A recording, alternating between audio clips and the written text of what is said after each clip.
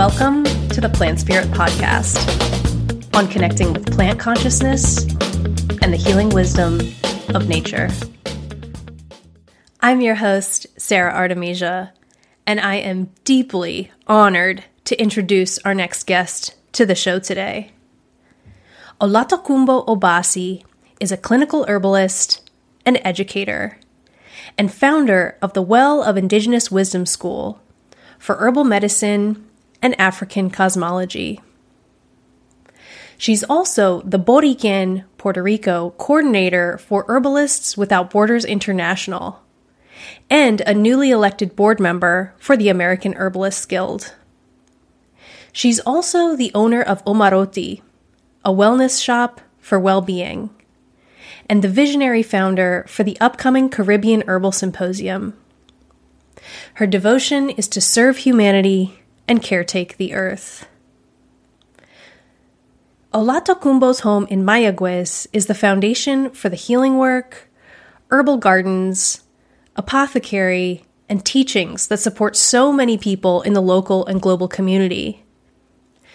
And in the wake of the recent Hurricane Fiona, her home was damaged, and the healing gardens she has invested so much in were devastated. We have created a GoFundMe that will allow Olatokunboh to stay in her home, which is the foundational place for healing and herbal teachings that support so many. This, in turn, will allow her to rebuild these healing gardens from the recent devastation of the hurricane and continue to serve as a pillar of healing and Afro-Indigenous herbal teachings for both the local and global healing community. As you listen to this podcast, an incredible conversation of deep plant wisdom, I invite you to please click on the GoFundMe linked in the show notes and contribute any donation that you are able to at this time. Thank you so much for your time, generosity, and contributions, and enjoy the incredible teachings and conversation with Olatokunboh on herbal and indigenous wisdom. So Olatokunboh, thank you so much for joining us today. It's just such an incredible, deep honor to have you here. Thank you for inviting me. I absolutely love and so deeply respect your connection with the plants. And I was curious if you could share with us a bit about the value and importance of connecting with the plants that grow directly around us. Well, my first teacher always taught that we should know the plants around us and understand how they speak, because plants have voices. I mean, not just plants, all of nature has its own speak, its own language. And so, understanding and observing and sitting with plants to understand the language is the most valuable thing any lesson anyone could be honored to receive. And so for me, that's value, the language of plants, how the plants speak to us, listening, being out of our way so that we can understand exactly and precisely what their message is.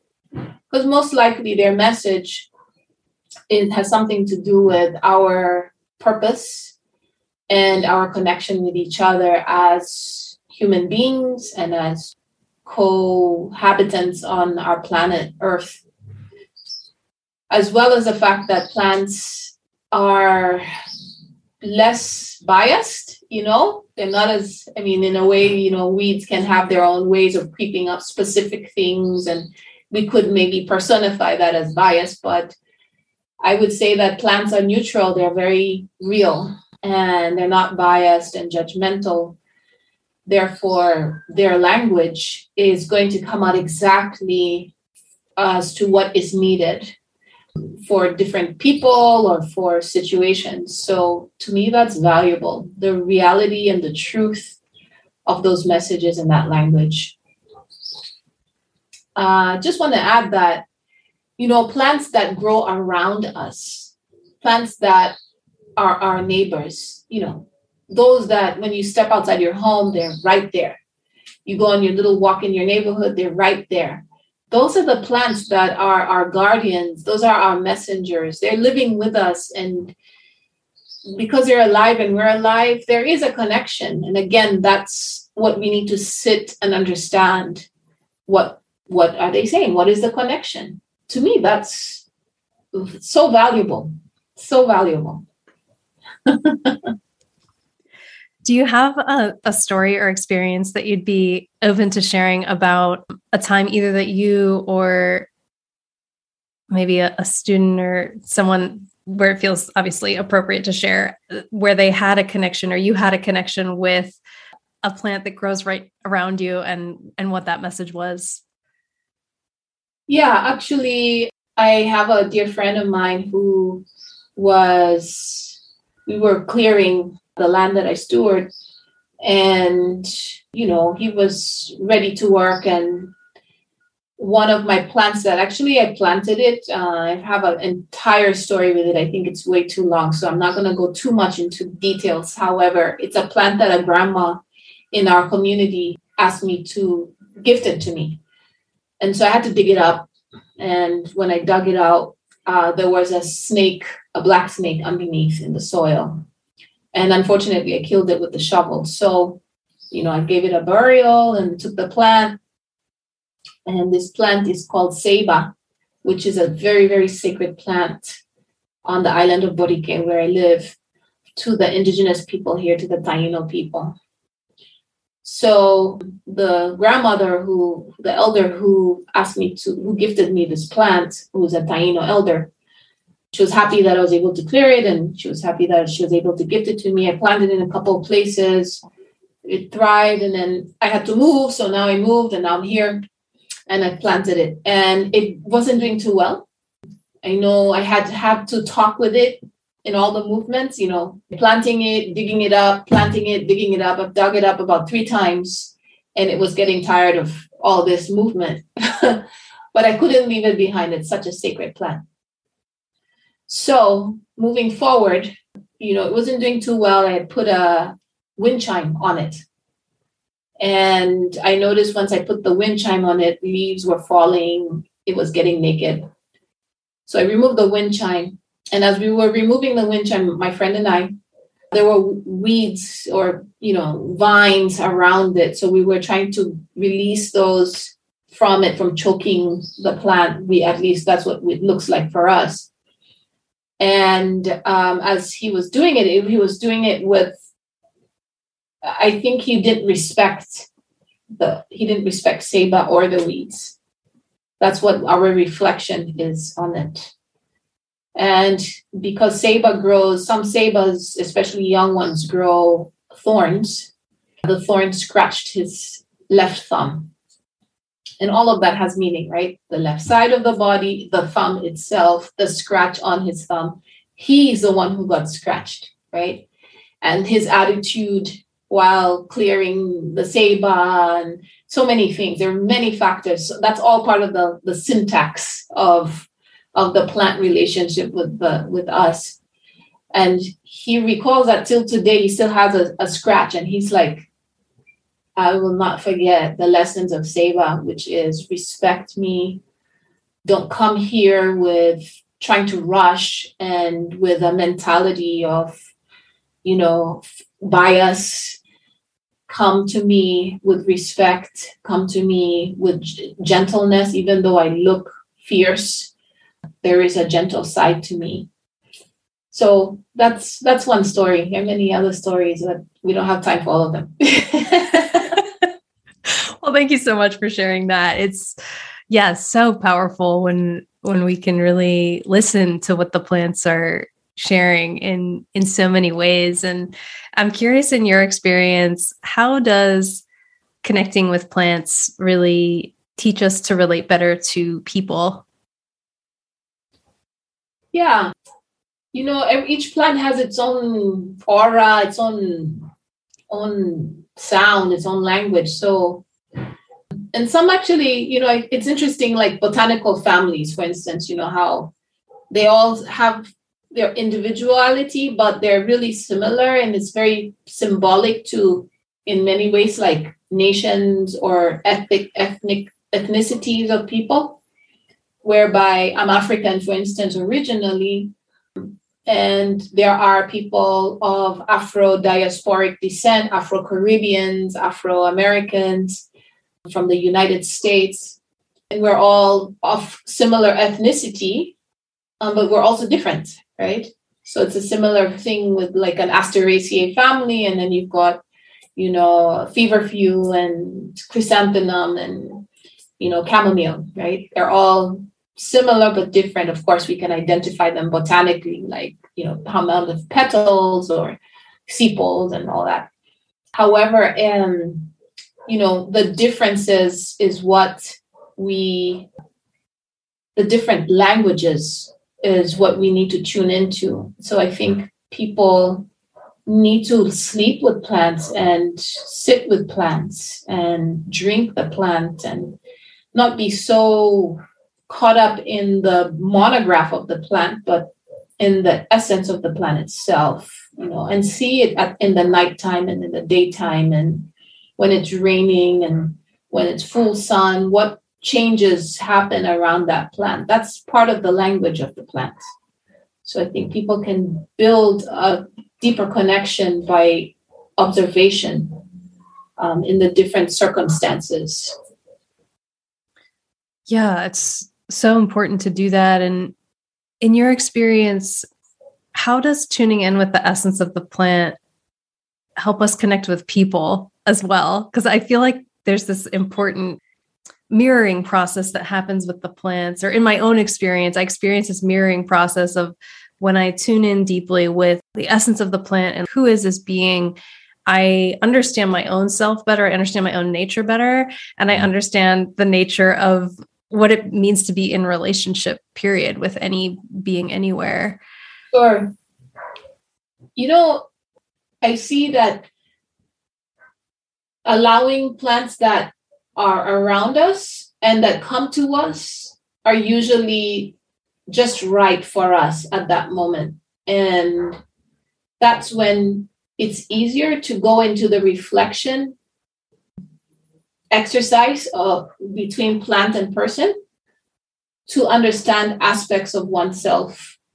That's when that mirroring seems to me far more important, far more powerful, empowering, and so obvious, even though it may not be obvious to many people, but so obvious until people wake up to it. Sometimes we don't notice, but it's there all the time, because plants obviously, don't make noise like animal kingdom beings. When I've sat with plants and I go through, people sometimes ask me, what's your favorite plant? I don't really have a favorite plant. I could have actually a favorite. I could say today my favorite plant is moringa, but tomorrow, next year, it might be something else. It just, because what's going on with me right now requires the moringa essence, So in a way, that to me is the essence of connection. Sometimes the plants are calling you and you just feel like you just want to take that tea or that, eat those flowers, or when you're around it, you just feel, relaxed. And, some plants show you visions and you feel so great around it. I planted a lot of plants and I forgot that I planted mugwort. And just a couple of days ago, I was out there and I saw mugwort. I was like, oh my gosh, you're here. I forgot that I had planted mugwort and I actually did not see it. But I was like, okay, I must need you, because it was just like, bing. So I took some and drank some and had lots of dreams. So I must have needed it, because I was in a moment of, I needed to dream. I was asking, in fact, prior to seeing mugwort, that I haven't been having dreams. And then I saw it. So to me, it's the call, and they're around us, so they show up. Amazing. Thank you for sharing that. And I know in the school that you founded, the Well of Indigenous Wisdom, there's of course, so much wisdom that you share in your teachings. And I'm curious if you could share a bit about your process of starting the school, and then anything you're open to sharing about frameworks and ways of learning that you teach. Well, I started the school in 2012. Was it 2012? I think, yeah, it was 2012. I was living in Pittsburgh, Pennsylvania at the time. A lot of my students were of European descent, or let me say my clients or people who were coming around me at the shop that I had. And they wanted to do what I did, there was admiration for the work I was doing. And I was having a hard time, not that we cannot learn other cultures' ways. However, it's so important to know part of your own background, your own cultural connection. And so I had a lot of meditation around, teaching these students. And in my meditation, I received the indigenous wisdom, the well of indigenous wisdom. That's what I received.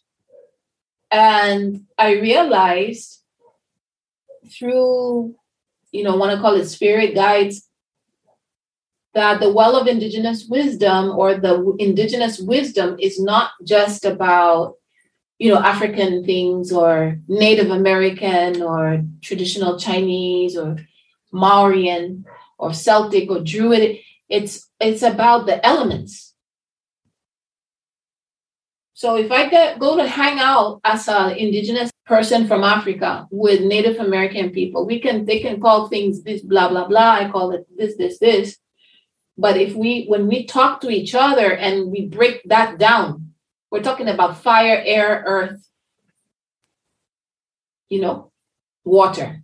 That's what we're talking about at the end of the day. So that's indigenous wisdom. It's the foundation for all of us. We are those things. We need air to live. We need water to live. We need earth to live. We need fire to live. The earth needs it too. So it's the basis. It's the basic. You can't get any smaller unless you're talking about quantum things, but it still manifests into the elements. That's how I teach the classes. That's how I teach. That's the framework of the school. And of course, then, put dresses around it as far as what, for me, culturally related and relevant aspects are. So, I'm Afro-Indigenous, I'm adopted Taino, I am African from Nigeria and Kenya. What are the teachings I learned from there? What are the teachings I learned from here? What are the teachings I've learned from brothers and sisters from other indigenous cultures that I can invite? And so how do we apply those? Yeah, and share and learn from each other. Amazing. Thank you for sharing that. Mm-hmm. Sure. I know that one of the frameworks that you work with a lot in this relationship with the plants and the earth is how indigenous wisdom asks us to be accountable to all of our actions on earth and to all life therein. And that feels really important. It feels really, really powerful and important as this time that we're in currently, and as we move forward on the planet as humans. And I was curious if you could share a bit more about that. Like, why is that so important? And really anything else that you feel called to share about that. It's so important because in the realm of the elements, because look around us. Look around how the air is being affected. The water is being affected. The land, the earth is being affected. Look around us. Look at the fires that spread, that are being ignited. And the fires are the wars. The fires are dislike for one another. We're supposed to love one another, just like the plants love us. When we walk around, for instance, here on the island, there are mango trees around everywhere, hanging mangoes just ready for you to pick. banana trees, ready for you to pick. And, you look at it and it's like, you really love us to provide these fruits. You're not asking me for anything. You really love us. And this, when you asked about the mirroring part, for me, I offer a lot of free clinics, a lot of free service because of that. I learned that from the mango trees and the banana trees and the fruit trees and all the flowers. I learned that from them, that we have to be able to provide love, free love, when not overstepping our boundaries, but there has to be for an exchange of energy in that way. And, we look around us and where there's a lot of issues going on. That's part of the indigenous wisdom. Indigenous wisdom is saying that, hey, the elements are being affected, and the coordination of the elements is what makes this. It's the alchemy of what we're living in. So our honor for indigenous wisdom is, first, we have to come back to understanding that we are the elements and the elements are us. And then next is indigenous cultures who are closer to understanding the elements, understand this very well and have